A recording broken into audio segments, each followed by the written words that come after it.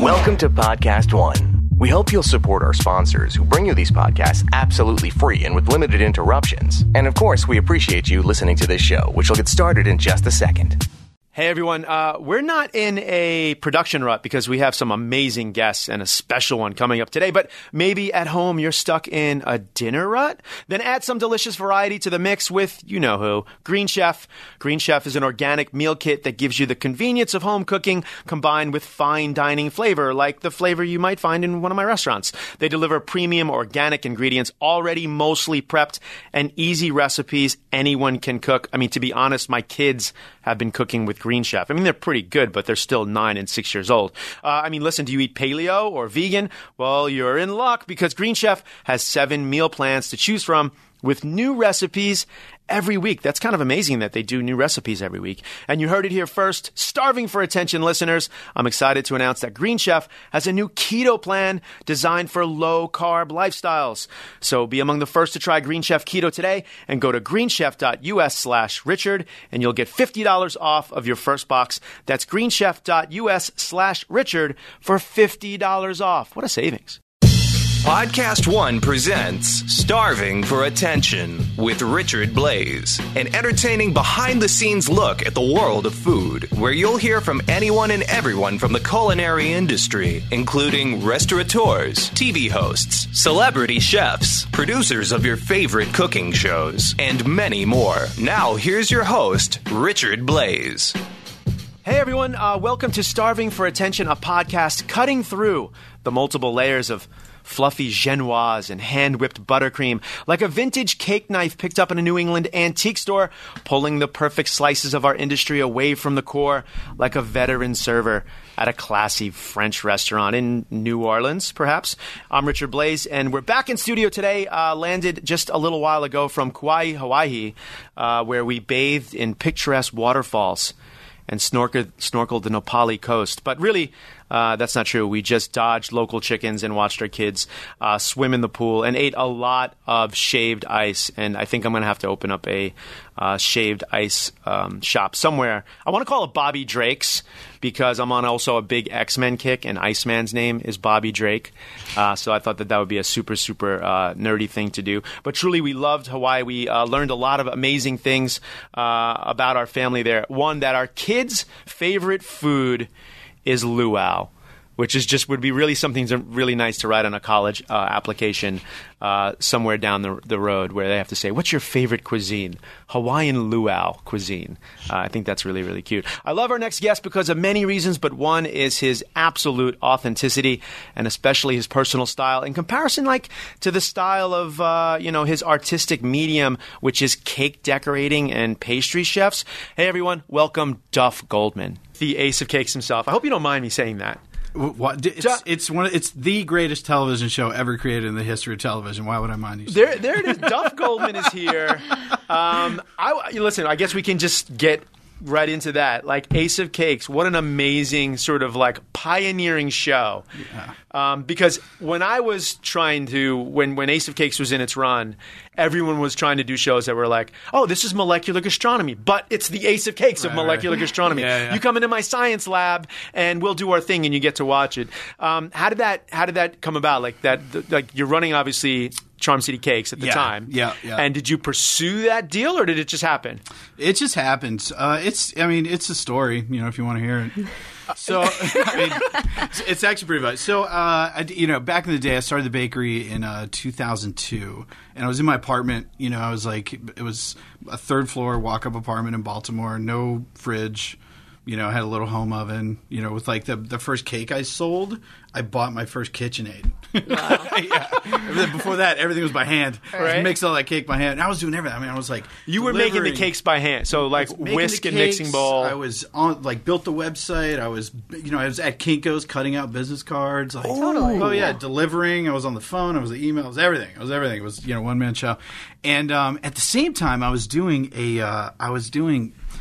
a friend of mine he owns a theater group in Baltimore, and he wanted to make a show that would make some money. And so he's like, "Oh man, we should do this because I'm kind of a funny guy."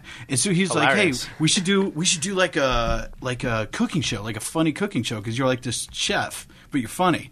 I was like, sure. So we did a live theater show. I can't say the name unless I can. Can I curse on here? Yeah, it's your episode. So the show was called "Fuck You, Let's Bake," right?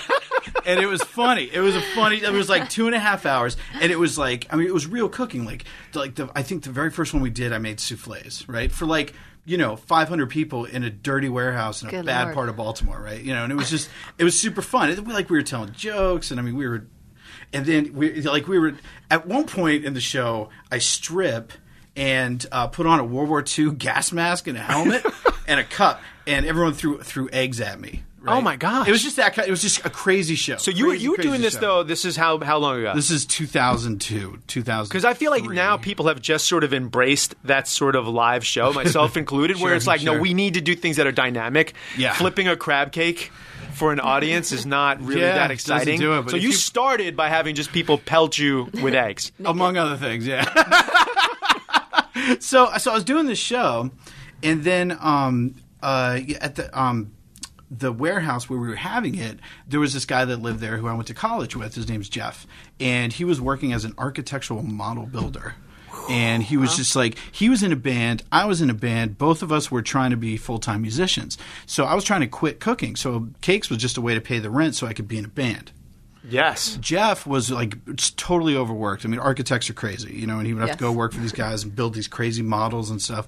And so one night at the show, one of our other friends was like, "Hey, Jeff's too busy. Or Jeff is too busy at work to be a musician. You're going to hire him, and he's going to make cakes for you." And I was like, "He's never worked in a kitchen before." He's like, "Doesn't matter." And so I hired him. And it was actually great because, he took all his skills as a model builder and started making these amazing cakes, just really cool stuff. Like, my style was more, it's from the hip. I was a graffiti artist, so I'm a little more in the moment. And Jeff is very planned out, very careful, very kind of engineering minded. And so we were just making these crazy cakes. And then people heard about it. Baltimore's not a big town. Right, so we were pretty big in Baltimore pretty fast. And then Food Network called, and they were like, "Hey, we got this, we do this show called Challenge, and, we saw your cakes, they're pretty good. Do you want to do it?" And I was like, "Sure." So, I talked to Jeff. Jeff's like, "Yeah, I'll do it." And so we, went to our first Food Network competition. And it was funny because, we were, in our late 20s, early 30s, late 20s.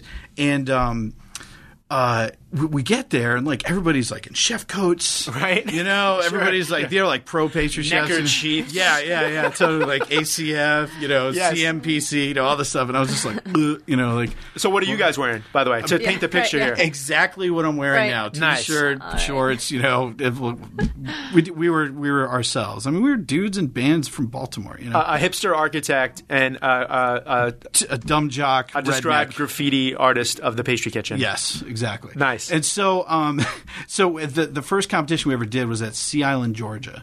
And Sea Island, it's this beautiful resort. And the day before, they were getting all this B-roll, right? And they're filming all the different teams, and everybody's in there practicing. And okay, in minute 4, I'm going to do this. In minute 20, I'm going to do this. And everybody's getting all their stuff together. And I saw on the way in there was a skeet range, and I was like, "Jeff, we should totally go shoot guns." And so instead of practicing, we went and shot guns because we're we don't need to practice. We know what we're going to do. And so the Food Network was like, "Hey, can we follow you? Can we watch you guys shooting guns?" Because the camera crew had nothing to do. So we're like, "Yeah, sure." So they came and filmed us shooting guns. And of course, this is just organic. You guys are just going to go We just wanted to go shoot guns. And yeah.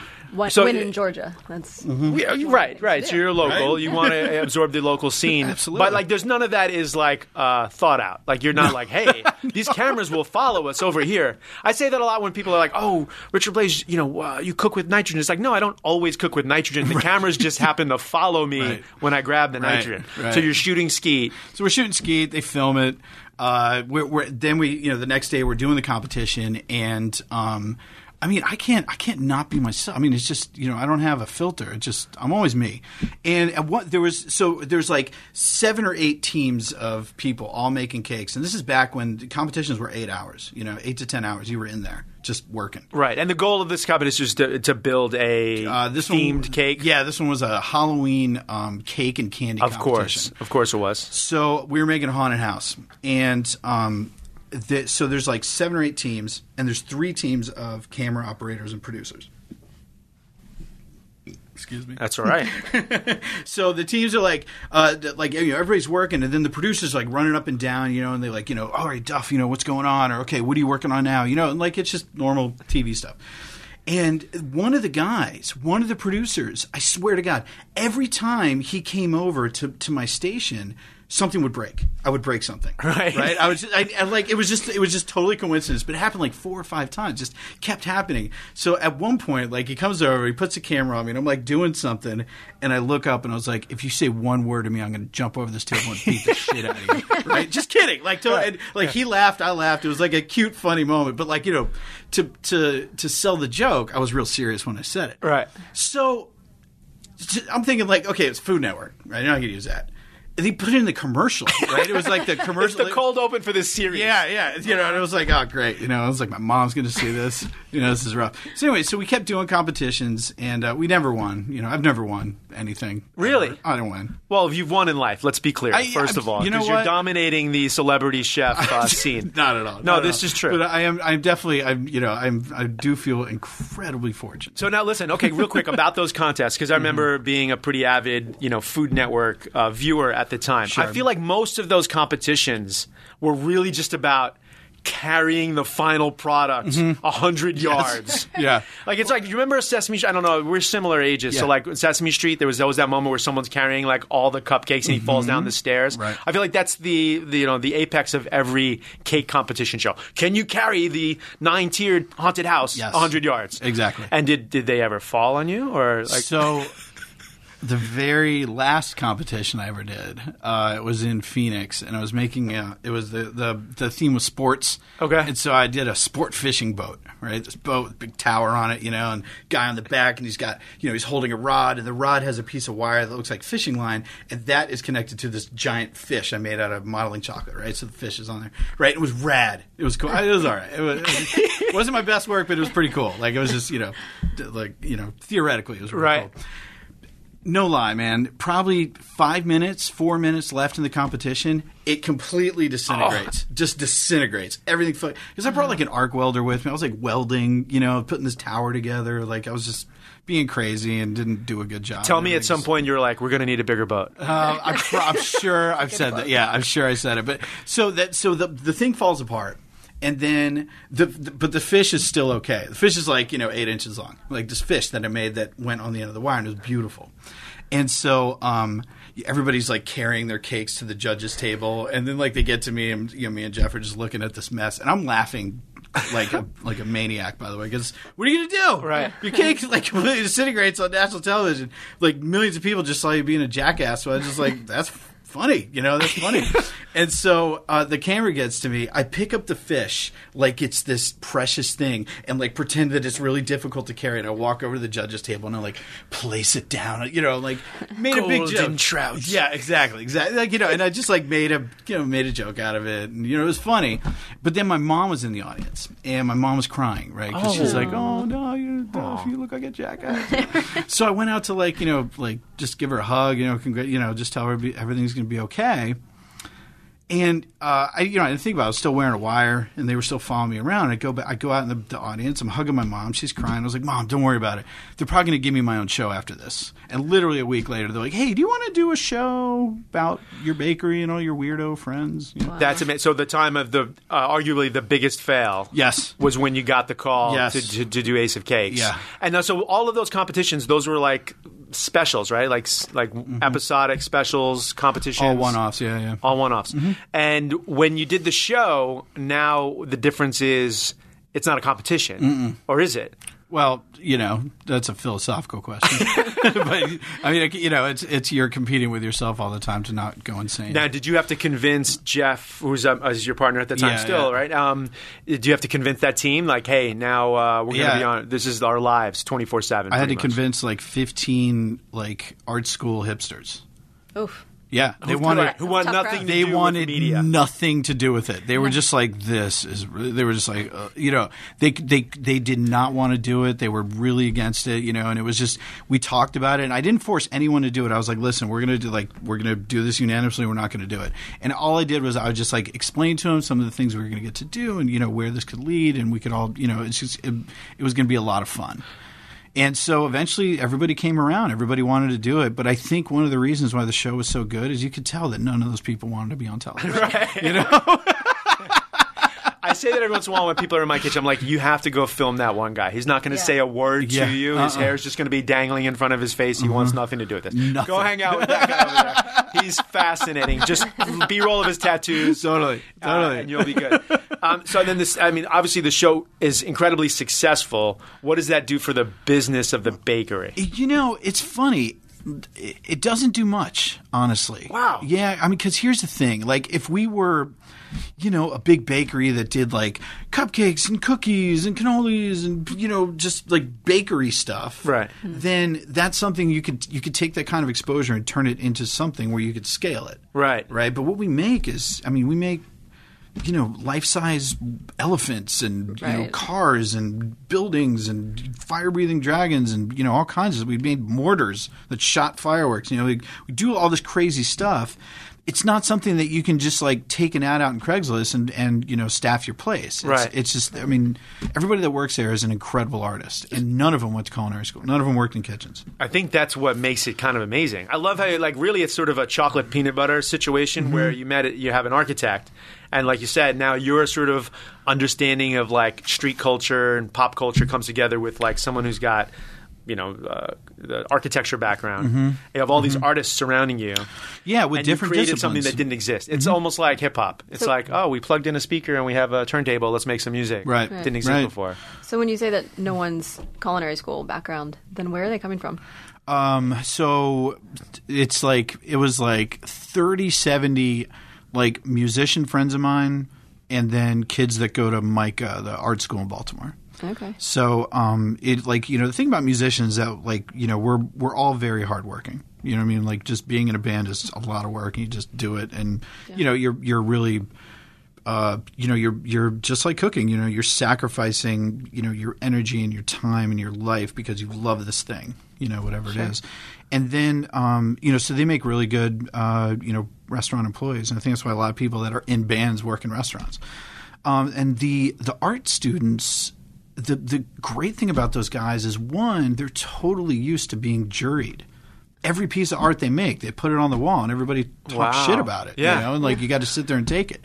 And so, as a chef, you know, I got all these kids that I was like, man, I'm going to really have to tiptoe around these guys. But if you know, if I went up to somebody like, look, this is not good enough. You know, this needs to be here. This is the wrong color. This is broken. They're like, okay, and they fix it. Right. You know what I mean? Like, you know, it was just never an issue, which was really cool. And the other thing is that they're you know, people that are artists, you know, that make art, they have to. Right? Like, I have to. I don't have a choice. You know, like when you know, I think that's, you know, true with a lot of chefs. You know, it's just, you don't have a choice but to cook, because cooking allows you to be the weirdo, you know, just crazy person that you are. And with kids that go to art school, they're so self-motivated because they make stuff because we want to see something cool. Right? Like, I make, you know, I painted subway trains because I wanted to see something cool, you know, and artists, you know, when they paint a picture, when they make a sculpture, when they, you know, do an installation, when they make a video, anything they do it because they want to see something cool, not because they want to get paid. Yeah. You know, I mean, they do want to get paid. Yeah. So here's a question that I have. Is there any time, I think it might be a little bit easier in the sweet part of the kitchen, or even in the bar perhaps, but like, is there any time where art can get in the way of deliciousness? Like at some point, is the art of a cake, does that get in the way of flavor? Is it even important? Like, is it meant to be like? Or in what order do you? Yeah, like, that, you know? I mean, are there some cakes that you're just like, this is really just meant to be looked at and not even tasted, or is there some sort of algorithm that you have that's like, no, it also has to be delicious, or this amount of it has to be edible? You know, that's a really good question. I think, and there's a couple answers to it. The first part was, you know, what comes first. And here's the thing: is neither of them. You know, like, form and function are both incredibly important when it comes to a cake. You know, the form, it's cake, right? Cakes are, you know, I don't know of any cake that you get not to first look at it.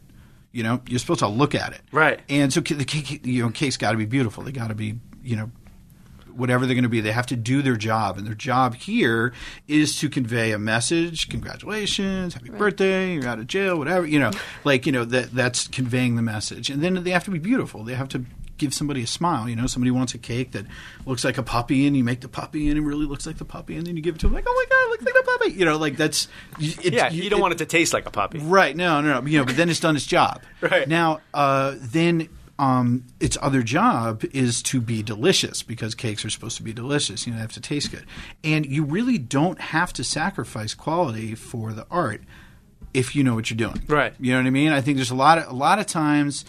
What you're going to find is there's, people are making cakes and they're going to, they're going to decorate it for like a week, and, it's just going to be sitting on the desk, it's getting stale, or they're just not using good cake because it's a sculpture. I mean, okay, right. So it's a mentality. Yeah. Listen, cakes are not hard to make good. It's a cake. It's flour, butter, sugar, Speak for eggs. yourself on this Come one. on. No, to be clear. No, because I'm the guy who, crumbles up a beet cake just because, and then I call it beet tartare cake just because I'm not a gifted artist in that regard. And I say it's abstract art to really just disguise the fact that I'm not that skilled. So I feel like there is a lot of technicality into baking. For you to say it's easy. It's baking a cake. Can you make carrot cake? Yeah, I mean, I make zucchini bread. I can. Yeah. I will say Jasmine is the baker in the family. All right. Making puff pastry from scratch is something that takes a deft hand and lots of butter. Lots of butter. Sure. Yeah. Totally. God, I love puff pastry. But making a cake, there is a way to do it right. And once you learn the way to do it right, it's not so much being so deft; it's just doing it right. Right. It's just not over mixing it. Right. Using the right recipe and doing it the same every single time. And that's the thing with baking, which you'll find the same thing with working out. It's just doing it over and over again every single day, exactly the same every time. Right. And I don't think it's the science that freaks people out. I don't think it's the recipe, it's the measuring, it's the weighing. I think it's that consistency. I think that's what people are really kind of scared of, because it's just when you're I'm scared of it. As an artist, I'm scared of the idea of consistency, because I like to believe that everything every plate has its own life and its own organic structure, and these are all things that I've designed to keep me from having to be consistent. Well, you got to be consistent. There's consistency. Yeah, that's consistency, right. Yeah. Excuse me. But so I think that with baking, it's not that hard to make a delicious cake. The problem is people just choose to be lazy. They just choose not to. It's not. If I make a... That's such a chef thing to say, by the way. Well, I love it. Yeah, people just choose to be lazy. Yeah. It's like people choose to be angry. Yeah, it is true. It's true. God, where was I? I was somewhere. Where was I? I forget. Damn. But I don't know. So, I was. We were filming in New Orleans, and the AD was freaking out, just totally freaking out. And I just looked up, and I was just like, Shay, stress is a choice, man.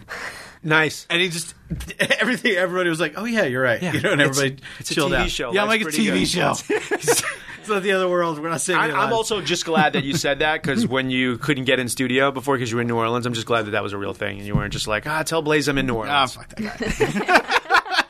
No. Wow, what an episode, everyone. Duff Goldman, he is really a piece of work, isn't he? And he probably drives a pretty nice car. And if you want to drive a new car, you can feel comfortable that you're getting a fair price when you're going to buy one, because you need pricing context, and you can get that with TrueCar. Using TrueCar, you can easily find the car you want. TrueCar will show you what other people in your area paid for the car you want, and now you know what a fair price is, so you can feel super confident. Once you register, you'll see real pricing on actual inventory. This is competitive pricing offered to you only by a TrueCar certified dealer for an actual vehicle on their lot. It's pricing you'll see before going to the dealership, so you can feel ultra confident when you show up. With TrueCar, you can connect with a local certified dealer of your choosing, so you can enjoy a quick, easy buying experience. That's what we all want. TrueCar customers are more likely to enjoy a faster buying process when they connect with the TrueCar certified dealers. TrueCar users save an average of over $3,000 off of MSRP. TrueCar shows their customers all of their available incentives before they arrive at the dealership. Over 3 million cars have been sold to TrueCar users by the TrueCar Certified Dealer Network. That's a lot. And there are over 13,000 TrueCar certified dealers nationwide. When you're ready to buy, visit TrueCar to enjoy a more confident car buying experience, and some features are not available in all states. At American University, we don't just hope for change, we create it. We don't just dream of a better world, we make it a reality. With a graduate degree from AU, you'll access expert faculty and connections throughout DC to develop skills and experience to turn your passion into purpose. And that purpose can make all the difference in your career. Discover the difference a degree makes at american.edu/grad school. Hey everyone, it's former WWE host Lillian Garcia. Let me ask you a question. Do you ever wonder how your favorite stars make it to the big time? Then come check out my new show, Chasing Glory with Lillian Garcia on PodcastOne.com. Hear me chat with some of your favorite athletes and entertainers about their rise to the top. It's about to get real, raw, and inspiring. So join me for new episodes every Monday on PodcastOne.com, the new Podcast One app, or subscribe on Apple Podcasts. You're listening to Starving for Attention with Richard Blais. Now you're designing these amazing cakes, right? You have all of these artists. You've created your own genre of food, basically. At what point do you have to start giving the client instructions for the cake? Because some of your things move. They light up. They make noise. Like you're talking about a fishing boat. At some point, they float. They fly. Yeah. So, like, do you remember that first time when you're like, hey, the engine's under this layer or something like that? Yeah. We actually, every single cake that goes out, it actually comes with a diagram of like, okay, this part is cake, this part is not cake. You know, like this is the part you cut, this is where you cut, this is what you eat, don't eat that. Is there a liability to, like, also, like, is there sort of some legal, like, hey, just so you know? I mean, there probably should be. There's absolutely been someone that's eaten something. Well, like, just like, I mean, I've served years ago, like, oyster on, like, raw polenta, and then someone ate the polenta, and, like, I didn't tell them, and, like, you know, and I mean, they were like, it was kind of gritty. Yeah, like, I'm baking polenta in my stomach right now. Right.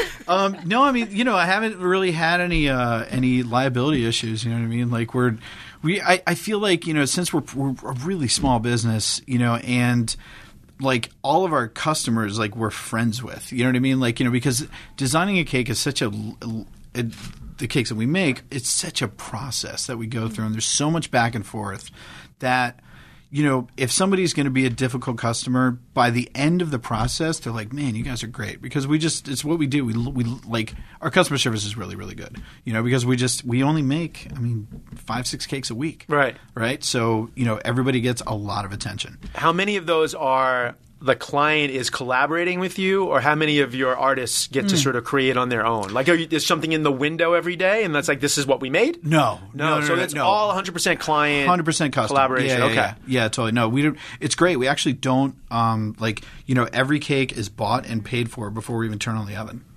You know, so it's like, you know, we're never chasing people down for, you know, stuff like that. What cake do you make the most of? Like just a repeat. Is there something that people come in and ask for they've seen, or? It used to be those topsy-turvy things, you know. Remember those cakes that were like Alice in Wonderland? Yeah. Which I got to tell you, man, I kind of want to bring them back because Nice. I miss those things. Yeah. They were fun, man. They were fun. But I think, let's see. I don't know. I mean, like we do a lot of Minions. Nice. Yeah, a lot of Minions. Don't tell DreamWorks. We do. Let's see. I mean, like, we're kind of known for our sci-fi stuff. So Right, we've yeah. probably done, I don't know, 10 or 15 X-Wings. We've probably done 30 Millennium Falcons. Oh, well. We've done the Death Star. We've done TIE Fighters. We've done Star Trek, Star Wars, Aliens. Are there figurines in the Millennium Falcon? This is an important thing. Is In the cake Chewie and version? Han Solo, are they in the cockpit? I'm just not that cool, man. No, but it's like, I mean, you know, so our sci-fi cakes do, like, you know, those do really well. Just because, like, we're all nerds, you know, and so we love it, you know. Yeah, like, you're speaking to one who's on an incredible X-Men, obsession right now. Really? Yeah. So, Well, I mean, Really I think if you can do cake Wolverine claws, for Halloween, Doesn't maybe. even sound complicated. I'll spend lots. No, but like ones that actually sheath. I mean, we have Sure. to. Okay. Sure. Oh, she Nice. He's like, figure it yeah, out. no worries. Done that There is a bunch. Literally, there is nothing we can't figure out. That's It's amazing. I tell you, especially now that we live out here in LA, Yeah. because we have all these like special effects guys that like if I can't build it, I'm like, yo, I need this thing. I need a tube this big, and it has to like open up really slowly, but then it has to rotate. And they're like, yeah, I can build that. You know, you're like, Crazy. cool. With that being said, I mean, are you at a point where people are just like, I want the best, biggest thing you've ever done, Duff Yes, Goldman? yes, I yeah. want it to, no one's ever seen it. It has to be 100% original. And so you have. And you have to Yeah. walk those people back down a little bit, or you're just like, no, I yeah. mean, you know, You write the check, we'll build the cake. Yeah, that's the thing. It's like, you know, I mean, people want crazy stuff. We just made a 5.5 foot Sour Patch Kid. That's my height. Wow. Yeah, that is. That's a life. crazy. That's a Jasmine Blaze size cake Sour awesome. Patch. It wasn't a Kid. cake. It Oh, was was an actual Oh my- Sour Sour Patch Patch? Kid. Oh yeah. my God! How'd you How get many to people stand had? up? It's this whole like. So I basically. I mean, I'm built this, assuming it's like, standing, but- yeah, it was standing. Okay. So I did this whole plexiglass like kind of cantilever system, so that once it was covered in Sour Patch goo, you couldn't see it. Wow. Right, so it still looked translucent. Cool. Yeah, it was rad. That's intense. It was That's kind of intense. amazing. Yeah. I want to do a wall. Now I'm kind of getting like inspired to like I I know. want to just do a wall, like an edible, like a just giant edible He's like, that's easy. vined It's like a sheet cake cake. wall. So this girl in Baltimore, she First of all, amazing beginning Right. to Yeah. any story. Any story. ever. she bought like cases and cases of Peeps and a nail gun and wallpapered her whole living room in Peeps. Oh, Yeah. wow. Yeah. That's well. Did she eat 'em? They I don't think so. Just left him. well, they also will survive for I think Right. like 50 years Especially at like least. Yeah. exposed to air. They'll just set, I think, up there. Be nice. Did you know in New Orleans when you go in the bayou, like in the in the swamp, the way you get the gators to come is you throw Peeps at them. Oh my! What? They come and they show up. They love marshmallows. They love marshmallows. Gators. Gators love marshmallows. They love marshmallows. And I was on this boat, there's like this total like bayou guy, and he's like throwing marshmallows in the water, and I was like, why marshmallows? And he's like, man, who don't like marshmallows? I was like, it's kind of a good point. Good point. I mean, I was going to go with raw chicken breast. No. You'd think, but because I think no. that's what. the marshmallow floats probably. Yeah, Pretty marshmallow nice. floats. Yeah. So when it comes to like the traditional glorious wedding cake, what are your thoughts on like you don't touch any of that? It's my sort of- favorite cake to make. Wow. White wedding cakes, man. I love it. So like we're talking flowers, and a bride and groom on top, Mm-hmm. Yeah. and a trellis, and all that sort of stuff. Yeah. That's your favorite I thing love to it. make. I love that doing was it. an answer I was not expecting. Yeah, I know. Just look at me. I don't look like the kind of guy. Break the mold. that So makes- is it because it's refreshing or because it's classic or? it's just fun. I don't know. I think there's something really kind of comforting to the sort of regularity of it. It's the thing about a white wedding cake. Like, all right, like if I'm making if I made a gator, just like 4-foot alligator, right? And I got a funny story about a 4-foot alligator cake too. So it's like say I'm making like a gator, and like I don't know, it like the fondant slips a little and it gets a little wrinkly on one side. Doesn't matter. No one's gonna see it. It looks like a gator. It's like all wrinkly and crazy, anyways. Like so. It's like like those kinds of things are fine. When you're making a white wedding cake, it's like a white wedding cake is like making hollandaise. Like you got a couple of ingredients, and if you don't do it absolutely perfect, it's gonna suck. And same thing with like a beautiful wedding cake. I mean, if it's just a little off kilter, it looks so bad. It looks super bad. But if there's like a little wrinkle, you see it. If your hand was a little dirty and you like brushed the white, and you got a little like streak of black on there, it's so easy to screw them up. And I feel like the challenge of making a beautiful, clean wedding cake is I don't know. It's a good like I like testing myself against that. You know what I mean? So like when that call comes into the shop, you'll take that one. Yeah, sometimes. yeah. Do you have your artists? Are they sort of they have specialties? Like you have an Yes. architect, so you don't give R2D2 to someone who does great Disney princesses. Well, no, that's actually that person is the same person. Oh wow! Yeah, okay, yeah, it's so funny. that person then their specialty is. There's specialty within a specialty, just to be clear. Because it's all specialty. I got stuff. one girl who's incredible at cakes that look like other kinds of food. Oh, wow. Right. So you want a burger? Catherine's doing it. You want fries? You want, steak? Mimic. Yes. When it comes to like other kinds of food, that's her thing. Ooh. Does she freelance? Is she available for other things? 'Cause I like that in the savory side, too. I love that idea. Sure. Of like, it's foie gras, but it looks like a cherry, but it's really foie gras. Right. I love that sort of stuff. You know who's great at that? Voltaggio. Yeah. Yeah. He did a great, what did we see him? Awesome foie gras like musubi and but things that yeah. or hey, it's chocolate but it's a tree, stuff like that. I love that stuff, just riffing off of nature. So that person is just really good with mimicking items that already exist. We got one girl's really good at gory horror stuff. Yes. So any zombie, any sort of gross thing, things that might splat or spurt or organs that might explode. Exactly. Yeah, Right. we made a life-size vampire one time that came with a wooden stake, and you jam it in the chest, and then it barfs up all this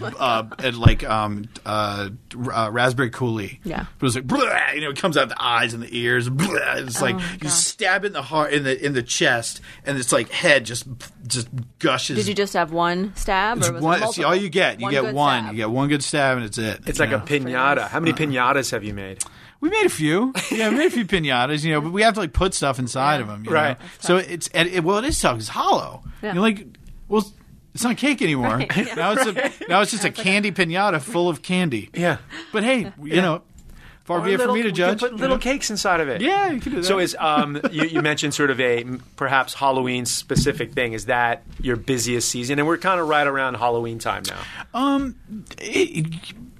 There's no busy season. It's all busy. We're all, it's How just, far out do I have to be to get an order in? Dude, it totally depends, man. Sometimes it could be a week. Sometimes it's 6 months. Wow. It's just some dates just fill up. What's the main difference between the East Coast and the West Coast shop? Is it the clientele? That's a good question. I love that whole the East Coast, West Coast sort of what the differences are. Yeah. You're a chef in New York City, you're a chef in LA, San Francisco. I think that generally speaking, both. I built the culture of this place, and so I think because of that, and they're both such small shops. I think they're pretty similar because they both kind of came out of here.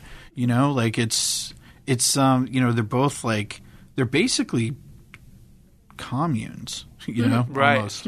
Oh, I kind of love that. Yeah. Well, I mean, it's not, it's everybody, everybody that works for me is incentivized, when the bakery does well, they do well. It's a collective. Yeah, it's not a job. It's truly a lifestyle. The commune actually really, really works for that. Yeah, I mean, for something this small. Right. You know what I mean? You do it country size and, we saw it happen over there with the Iron Curtain. No Right. How's so you have a new shop that's kind of a DIY sort of themed place. Right? Yeah, well, it's 5 years now. I've had it. Okay. Yeah. Newish. Newish, Yeah. Yeah, so it's really fun. It's so you go in and you decorate your own cake. Yeah. It's super fun. I'm going tomorrow. Yeah, I'm it's very Build-A-Bear, but with cakes. Yeah. That you get to eat those Well, bears. Build-A-Bear kind of. You get to, Build-A-Bear. No, I've never been to a Build. In all fairness, I've never been to a Build-A-Bear. So if I'm insulting you, it was. is it? Kinda. Was it in its? I apologize. Build-A-Bear Chef. is just you pick up a bear and you pick an outfit. It's pretty. Yeah. You're not But you making just, the bear. point You're to not. stuff. Yeah. Oh, no, I don't You're not want that. Yeah, Right? this is more hands-on. But they're not making Millennium Falcons. No. Right. No, and because here's I don't know. It's art is dying, man. I mean, it's there is, we are think about school now. I mean, we are taking away squeeze it all out. Yeah. all the good stuff, and it's we're getting kids ready to, take tests and do all this stuff. And I'm like, kids need to goof off and make art and be crazy and let their brains go. There's plenty of time to learn, real stuff later. But, it's just let kids just be creative and do fun things. And I feel that is as strong as that desire is in me, and I need to make stuff. I need to touch things, and, I'm tactile. That desire is in every single human being. Cavemen were painting on walls and they were doing cool stuff. They were actually thinking about it. So, I feel that is a natural human desire. You just want to create. You see it in all young kids. I mean, they all will do it. And They also all Play-Doh, art, paint, whatever yes, it is. totally. especially with food, and you see it with art and food, which is also art. But like, then they enjoy it more. If they did it, kids will like a picture more than if they just saw it on a wall. If they're making their own Totally. food, Yeah, if they make the They'll enjoy broccoli, it. they'll eat it. they will. Right? Yeah, It's theirs. Totally. It becomes like their work of art, and it's just kind of unreal. I'm Yeah. going tomorrow. You're going tomorrow. Going tomorrow. Apologies about the Build-A-Bear reference. That was horrible. What is it inside of you that's sort of like? So you play bass, right? I play bass. Amongst other instruments, I'm sure, but bass player mainly. Yeah. You played lacrosse, Yeah.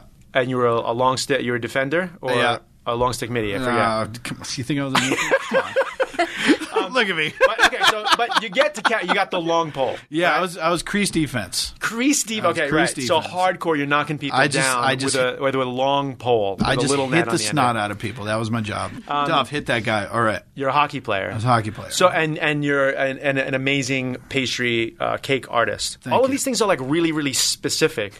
No, but it is though, because like what makes you choose like bass over like A you know specialist. like you're a specialist. Where does that come from? I mean, you do everything great, but there's obviously a desire to like, oh, I like that thing. It's a little different, right? That's more unique. I like graffiti maybe more than. Yeah, I don't know. I think it's just we're just like products of the things that you show an aptitude for. Right. And like I was this size in high school. So it was like, well, that guy should be a nose tackle. That guy should be like.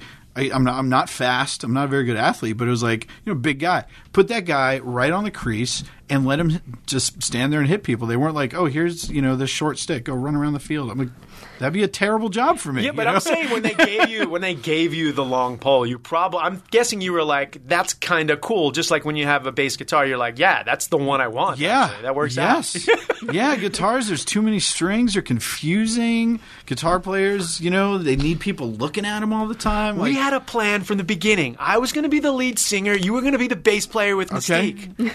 That's my almost famous line. One of my favorite movies. Oh, such a good movie. Such a Such great a movie. good By movie. the way, also you said you're a big guy. You're not so big. You're like in incredible shape right now. I'm not in incredible shape. Yeah, I But mean, you're- I am going to be around about January. I'm going to look like Bautista. Yeah. I'm a beast right Wow, now. I mean, I'm you're- really strong right now. You're being like generous. What are you doing? Yeah, what are you up to? What's the Oh workout? man. Okay, so it's I'm up at 4 a.m. every day. Meal prep. Get to the gym by 6. Do an hour of conditioning. So it's just abs, rowing, and kicking the heavy bag like with a Muay Thai guy. And then I take an hour break, and then it's 2 hours of weight training. Wow, dude, that's intense. It's super intense. Like I thought you were gonna maybe Super like, intense. I go to the gym for a half hour every day. I run around the block. That's my That's your workout plan, plan. by the way. You missed the sauna. And I sauna. Sometimes I go to the gym and I don't even work out. I just sit in the sauna. But you definitely take a lot of selfies, though. Yeah, of course. Have you seen Richard Blaze sauna Don't worry. selfies? It's like I like the twist one. You got like, it. Thank you. Yeah, the twist is listen, the best. I text him every time he puts one of those. Yeah, up. the Like, what are last you one doing? I had What to are you erase doing? because You did. Jasmine did. It's like, why? It's like, what are you doing? It's a good angle, Duff. Like like, listen, like, man. it's When a you're good angle. you look great. You My know, publicist is shaking her head. She's like, never do that yeah. again. It's Why it's, though? It's pretty like. I mean, I'm just like there's Blaze. There it is. Blaze He's at at the the gym. gym today. He's holding his phone, but if you Yeah. notice, Yeah, he's doing that. He's But in it's a little natural curl But motion. it's a twist. It's like I'm facing you, but you can Kinda, also yeah. see the 6 inches Oh, between that's my lower back and my abs. Well, listen, this has been great. This is an intervention of sorts. Selfie intervention. 3 Yeah. people that I love very much. There will be no more sauna selfies. So, what's the end game for the workout? Are you just I want to be 200 pounds. okay? Nice. 200, 5'5". I feel like But you're hitting the weight, so you're fighting kind of weight, gaining while you're losing a Yeah, little bit, that's- right? That's Good- the way to do it, though. I mean, Yeah, it is. It is. Because it's like I'm my body fat's gone way down. I feel amazing. I got to tell you, look man. amazing. Thank Dude. you, thank you. I mean, I really, really feel. There's good. you are also there's the mythology of your chef cycle Oh yeah. yeah, appearance as well. I think I'm going to do it this year. Are you going to do it again? Please do it. I'm in. I just need to get some gear. Yeah. So if anyone who's listening wants to kind of help me out with some gear. You know Jeff Mahan, right? I think we're working on All right, talk to Jeff. He's going to get you hooked up with Giant. Okay. You're good. Nice. You're going to do it again, though, right? Because I do want to be surrounded by people I love, just to be clear. All right, so here's Who the else thing. am I going to take a selfie with in like a spandex suit off of the bike? I did the whole thing with no shirt. Yes. Last year. 13 hours. No Ooh, shirt. I hope you had sunscreen on. Yeah. Well, here's the thing. I'm like a desert dwelling Jew, so I don't really burn. Oh, so you're just impervious. I just get impervious brown. to the sun. Yeah. That's your mutant power. It's my thing. I just don't sunburn. I mean, I do sunburn. There's a couple funny, but like I gotta try. I mean, you really gotta try. Right. But yeah, I mean, here's the thing: is the Chef Psycho like took most of the guys like 5-6 hours. Some of them did it 4. It took me 13. I'm not an endurance athlete. Yeah. I know what I mean? Nor am I.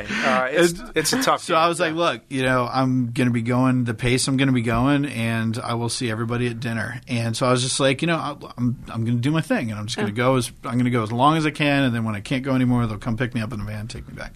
So I was like, getting ready. It was like the first couple miles, and I was, already alone, back of the bag, just doing my thing. I was getting ready. You're not allowed to wear headphones. So I was like getting ready I was going to pull my headphones out because I'm alone, right? So I was just like, I was going to listen to some music, It's like enjoy some tunes, ride the bike, it was great. And then two of the guys, Jason and Steve, dropped back to like go find it. Someone's like, "Hey, anyone seen Duff?" So they so these guys, so Jason Roberts and Steve Villeneuve, they dropped back and they found me, right? And they did the entire ride with me. Now these are both incredible cyclists. Like these guys could have done it. So now is that like, are you like, oh, that's so thoughtful, or that is annoying to you? No, that would annoy me. Well.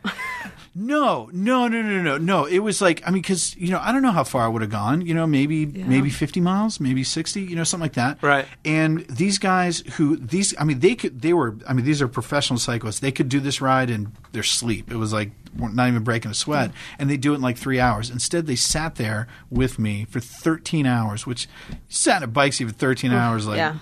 But so you were grateful. I was incredibly grateful. I would have been so upset. Like I would have been happy at the end of it, but there's that part where I would have been like, "You guys just go on without me. I'll be all right." Like the old war movie. Like I'm all right. I got 6 bullets left. Right. Just leave me here. I'll hold them back for a little longer. No, because that happened to me. So my first marathon, not as I'm not as good of a person as you are, but on my first marathon, they have this Team Achilles who they run with blind runners and stuff like that. And I'm running with my name Blaze on my tag. Everyone else has got a number, so I'm pretty easy to identify on the course. As my first marathon, and I'm sucking it right now. It's 20 miles in, and Team Achilles keeps running by me with blind runners, which is amazing. Yeah. And they're talking to the runners, and they're like, "You're running by Richard Blaze from Top Chef right now. You're doing great. You're lapping Richard Blaze." And it was great because I'm inspiring these runners, and it's in a great moment. But it's also stop using me as inspiration. I'm dying over here. And then someone dressed as Forrest Gump and penny loafers and khaki pants run by you, and the that guy stuff dribbling the basketball. The guy dribbling the basketball. He runs a New York City Marathon dribbling 2 basketballs. Come on. The whole way. You're a dick. If you're doing that, that's incredibly annoying. But oh no, it's great, man. It's great. It is. At the end, it's great because, of course, to be honest, I did selfie him. Yeah. I was like, "Hey, I'm running with Dr. Dribble for a couple steps." That's great. But that's kind of it. But you're in amazing shape, dude. Oh man, I'm getting there. So what's on the TV front right now? Because you came in and you said, you've been a part of 50 shows. I don't know, which is true. It's in your IMDb. It's got to. Pretty lengthy. It's got to be just incredible. I know you don't look at those things because you're that popular. Some of us do. I do look at IMDb when there's I'll see an actor and I'm like, wait, who's that guy in? Yeah. And then I'll go look and I'll find other movies. I'm like, oh wait, what's the And then you find like someone else was in that movie, and you're like, oh wait, that's right, because that guy did this thing. And you should go down the wormhole. useful. You're never looking at like yourself or whatever. I just love my page because there's another Blaze who's a French director who made like a film. So it's like I have this directing like French noir film credit. That's kind of amazing, but it's not me. But anyway, it's kind of fun to look at. Duff Goldman. At the end of our show, we play a couple little fun games. You down? Sure. Awesome. Okay, so this one is called Who Said What? Who Said What? And we're going to use two people that you're pretty familiar with, that you've worked side by side with on a number of television shows. Okay. One is Mr. Guy Fieri. Okay. A friend of ours. Sure. Yeah, unbelievable. Love Guy. Another is Valerie Bertinelli. Okay. Another friend of yours. I've never met her. She's amazing. Get her on here. Absolutely. She's amazing incredible. people. Yeah. Heather, did you hear that? We're going to have to get Valerie Bertinelli. So funny. Yeah. When I first met Valerie, I was just like, oh my God. I had the biggest crush on you when I was like 6. Right. You know, like, That's awesome. and she's just like, yeah, I know you did. Right. Like, exactly. every guy our age comes up to her, the very first thing they say is, oh my God, I had such a big crush on you when I was. And not when I was 6, but I'll say that with my wife next to me. I kind of feel that way about Rachel Ray a lot sometimes. Sure. It's like, I bought that magazine. Yeah. When you were washing dishes and whatever that magazine was. No, it's okay. Now everyone listening to the podcast is going to have to go find the magazine. Did it just get weird? It kind of got weird for a second. It got super weird. We're going to break it up. Duff Goldman, we're playing Who Said What. So these quotes can be attributed to either Guy Fieri or Valerie Bertinelli. Okay. The first one is, I'm a food addict. That's my downfall. Who said that? Valerie Bertinelli or Guy Fieri? I'm a food addict. Food addict. That's my downfall. Guy Fieri? That is Valerie Bertinelli. Whoa! I love when someone gets one wrong. They're usually pretty easy. And I know you're a big competitor. You did say that you haven't won anything. So we're just proving that right in this game. Yeah. Okay, next quote. Here we go. I love a big slice of pizza, but I love myself more. Who said that? That's got to be Guy. That is Valerie Bertinelli. In all fairness, I kind of led the witness there a little bit. Totally because I did. kind of said it with a little bit of Guy's cadence. You did. I heard it. I kind of love pizza. Exactly. All right. All right, next quote. Guy Fieri or Valerie Bertinelli. My stay married secret would probably be exercising good communication. Valerie Bertinelli. That is Guy Fieri. So, no way. I need to go against whatever I think it is. Yeah, exactly.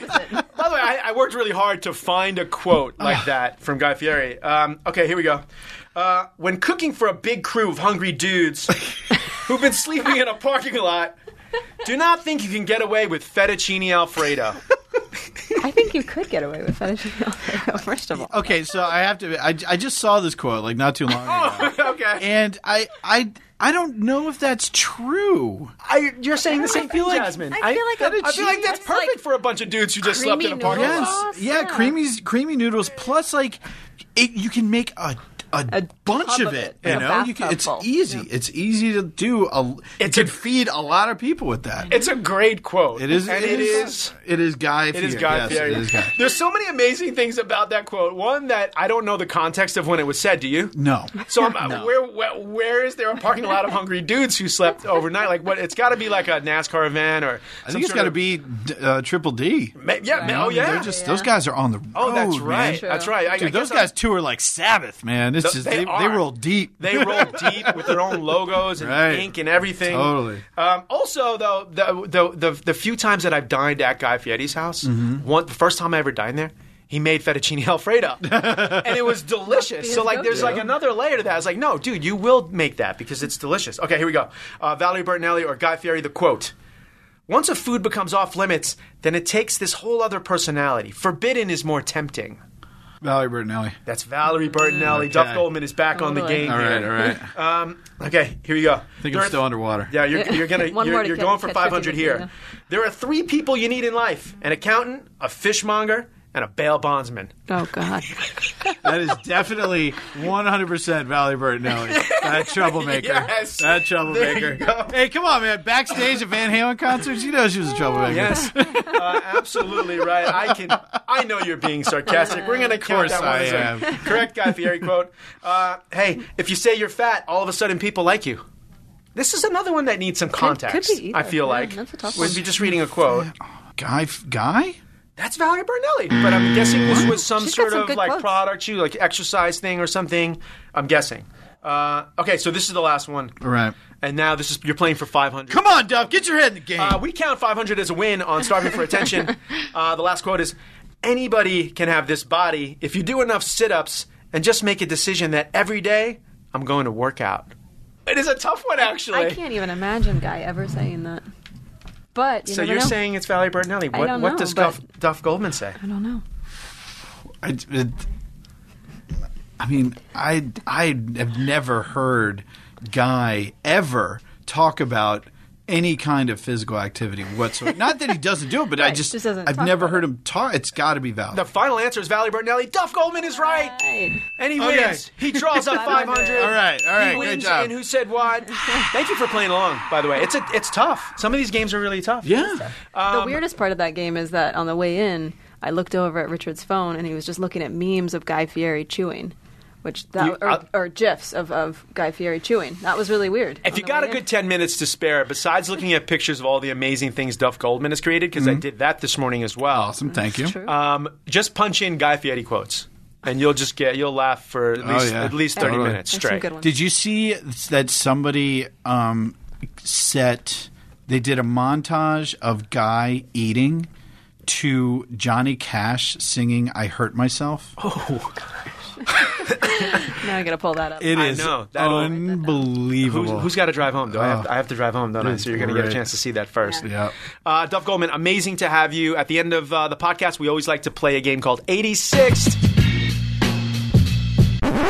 It's 86th. This could be anything that you want to get rid of in your world or any world, something that you're absolutely over, something you're just kind of done with. It can be serious or not. I'm going to guess maybe not so much. I don't know. Or you could turn the tables You know, on us. I got to tell you, man. I think just with the state of the world right now, and I don't know. I'm a little reflective because I just got back from Israel, and I was kind of like, Yeah. me and God having a one-on-one. The Middle East? Yeah, Were you in the Middle East? I was in the Okay. Middle East. I'm actually going to Jordan. I'm doing a whole cooking program at Syrian refugee camp. Oh my gosh. in Jordan. It's going to be amazing. It's going to be Dude. amazing. You know what I That's mean? another thing I love about you. Your charitable contributions are many. You got to do it. The thing is, come on. We are line cooks that won the lottery. you Yeah. know? So, you got to give that stuff it back. back. You won the lottery. I got to scratch off. Just to be clear. So I think we just got to 86 the rhetoric, man. We got to 86 the outrage. We got to 86 the. I don't know. I feel like we have to. What's a good word? What could we 86 that would allow us to approach problems a little more logically with cooler heads? A little more bridge building. A little more kindness. a little more civility. Burning. Yeah, civility, kindness. Yeah. Love is an overrated word sometimes, but Yeah, it's not sappy. I'm not trying to I'm not trying to hang out with everybody, but just let's all be cool to each other. Exactly. It's not hard. And that's the thing. It's like being cool is so much easier than being an asshole. It is so much less Ooh, work. You're right. It's true. It hurts to not be kind. It does. It's a lot of work. It's so much easier. And when other people are kind, you're like, man, this is great. This is great. I don't know. I tell you, California. I'm from Massachusetts, right? Come on. Yeah. Dude, Right. you're the fuck up kid. Assholes in the house. Right. And that's kind of how I grew up. But I tell you, man, LA has So different. it has chilled me out. Yes. For real. But I that's what we got to do. We got to 86 the hostility. I think. 86 the hostility, a little bit more kindness. I'll tell you what's made me feel better. Having Duff Goldman in studio with us. You're amazing, Thanks, brother. man. Thank you for spending some time with Of us. What a great session that was. That's awesome. Really amazing. Will you come back? Anytime. You heard it here, everyone. Anytime. Duff Goldman is going to come back. We're going to bring him on as a co-host or something Yeah. like that. That's how amazing he's been. Sub in. Listen, everyone, we couldn't do the podcast without you, so thank you so much for listening to this amazing episode. It was with Duff Goldman. He was super special. And listen, you want to hear more of people like Duff Goldman, help us out here at Starving for Attention by doing the Podcast One survey responses. Listen, they help align advertisers to our audience, which is you. So So the survey is short, completely anonymous. It takes no more than 5 minutes is what they say. But listen, you're quick. It could probably take only 3. There's 2 easy ways to begin the survey. You go to www.podcast1.com/mysurvey or go to www.podcast1.com and click on the survey banner. You might think, hey, I've already done this, but do it again so we know exactly what you're looking for and who we need to align ourselves with. Listen, thanks for supporting my program and taking time to keep the lights on here at Starving for Attention. And just do the survey. It's only a couple minutes. Please, listen, we need subscriptions and ratings and reviews. So if you go to Apple Podcasts, you can do all of those things. And grab a friend's phone and have them download and subscribe to the podcast as well, besides Apple Podcasts. Of course, you can find us on the new Podcast One app. There's lots of things to do there. It's a community. You can message hosts like ourselves. You can tell us how much you loved the Duff Goldman episode. You can review us and find many other amazing shows on the Podcast One app. It's been amazing hanging out with you. I'm Richard Blaze. Heather was behind the glass. Meredith Sidman is over there in the corner. Jasmine Blaze has been the reliable sous chef as ever, and our special guest was Duff Goldman. We'll see you soon, and stay hungry. Thanks for listening to Starving for Attention with Richard Blaze. Download new episodes every Tuesday on the Podcast One app, Apple Podcasts, or PodcastOne.com. Hi, I'm Christine Hassler, and for over 12 years, I've been passionate about helping people get out of suffering and over challenges so they can live a life they love. I'm a master life coach, best-selling author of Expectation Hangover, and host of the Over It and On With It podcast, where you get to listen in on unedited coaching sessions with people just like you. Whatever it is you're dealing with or want to learn about, we've covered it on the show. If you love personal growth and want tools to be more fulfilled in your own life, then be sure to listen. You'll be surprised on how relatable each call is. It's kind of like free therapy. Coaching episodes release each Wednesday, and on Saturdays, I release a Coach's Corner where I either answer listener emails, teach a tool, or talk to amazing thought leaders and experts like Aubrey Marcus, Arianna Huffington, Danielle Laporte, and many more. And don't forget to subscribe at PodcastOne.com, the Podcast One app, and at Apple Podcasts. At American University, we don't just hope for change. We create it. We don't just dream of a better world. We make it a reality. With a graduate degree from AU, you'll access expert faculty and connections throughout D.C. to develop skills and experience to turn your passion into purpose. And that purpose can make all the difference in your career. Discover the difference a degree makes at american.edu/grad school.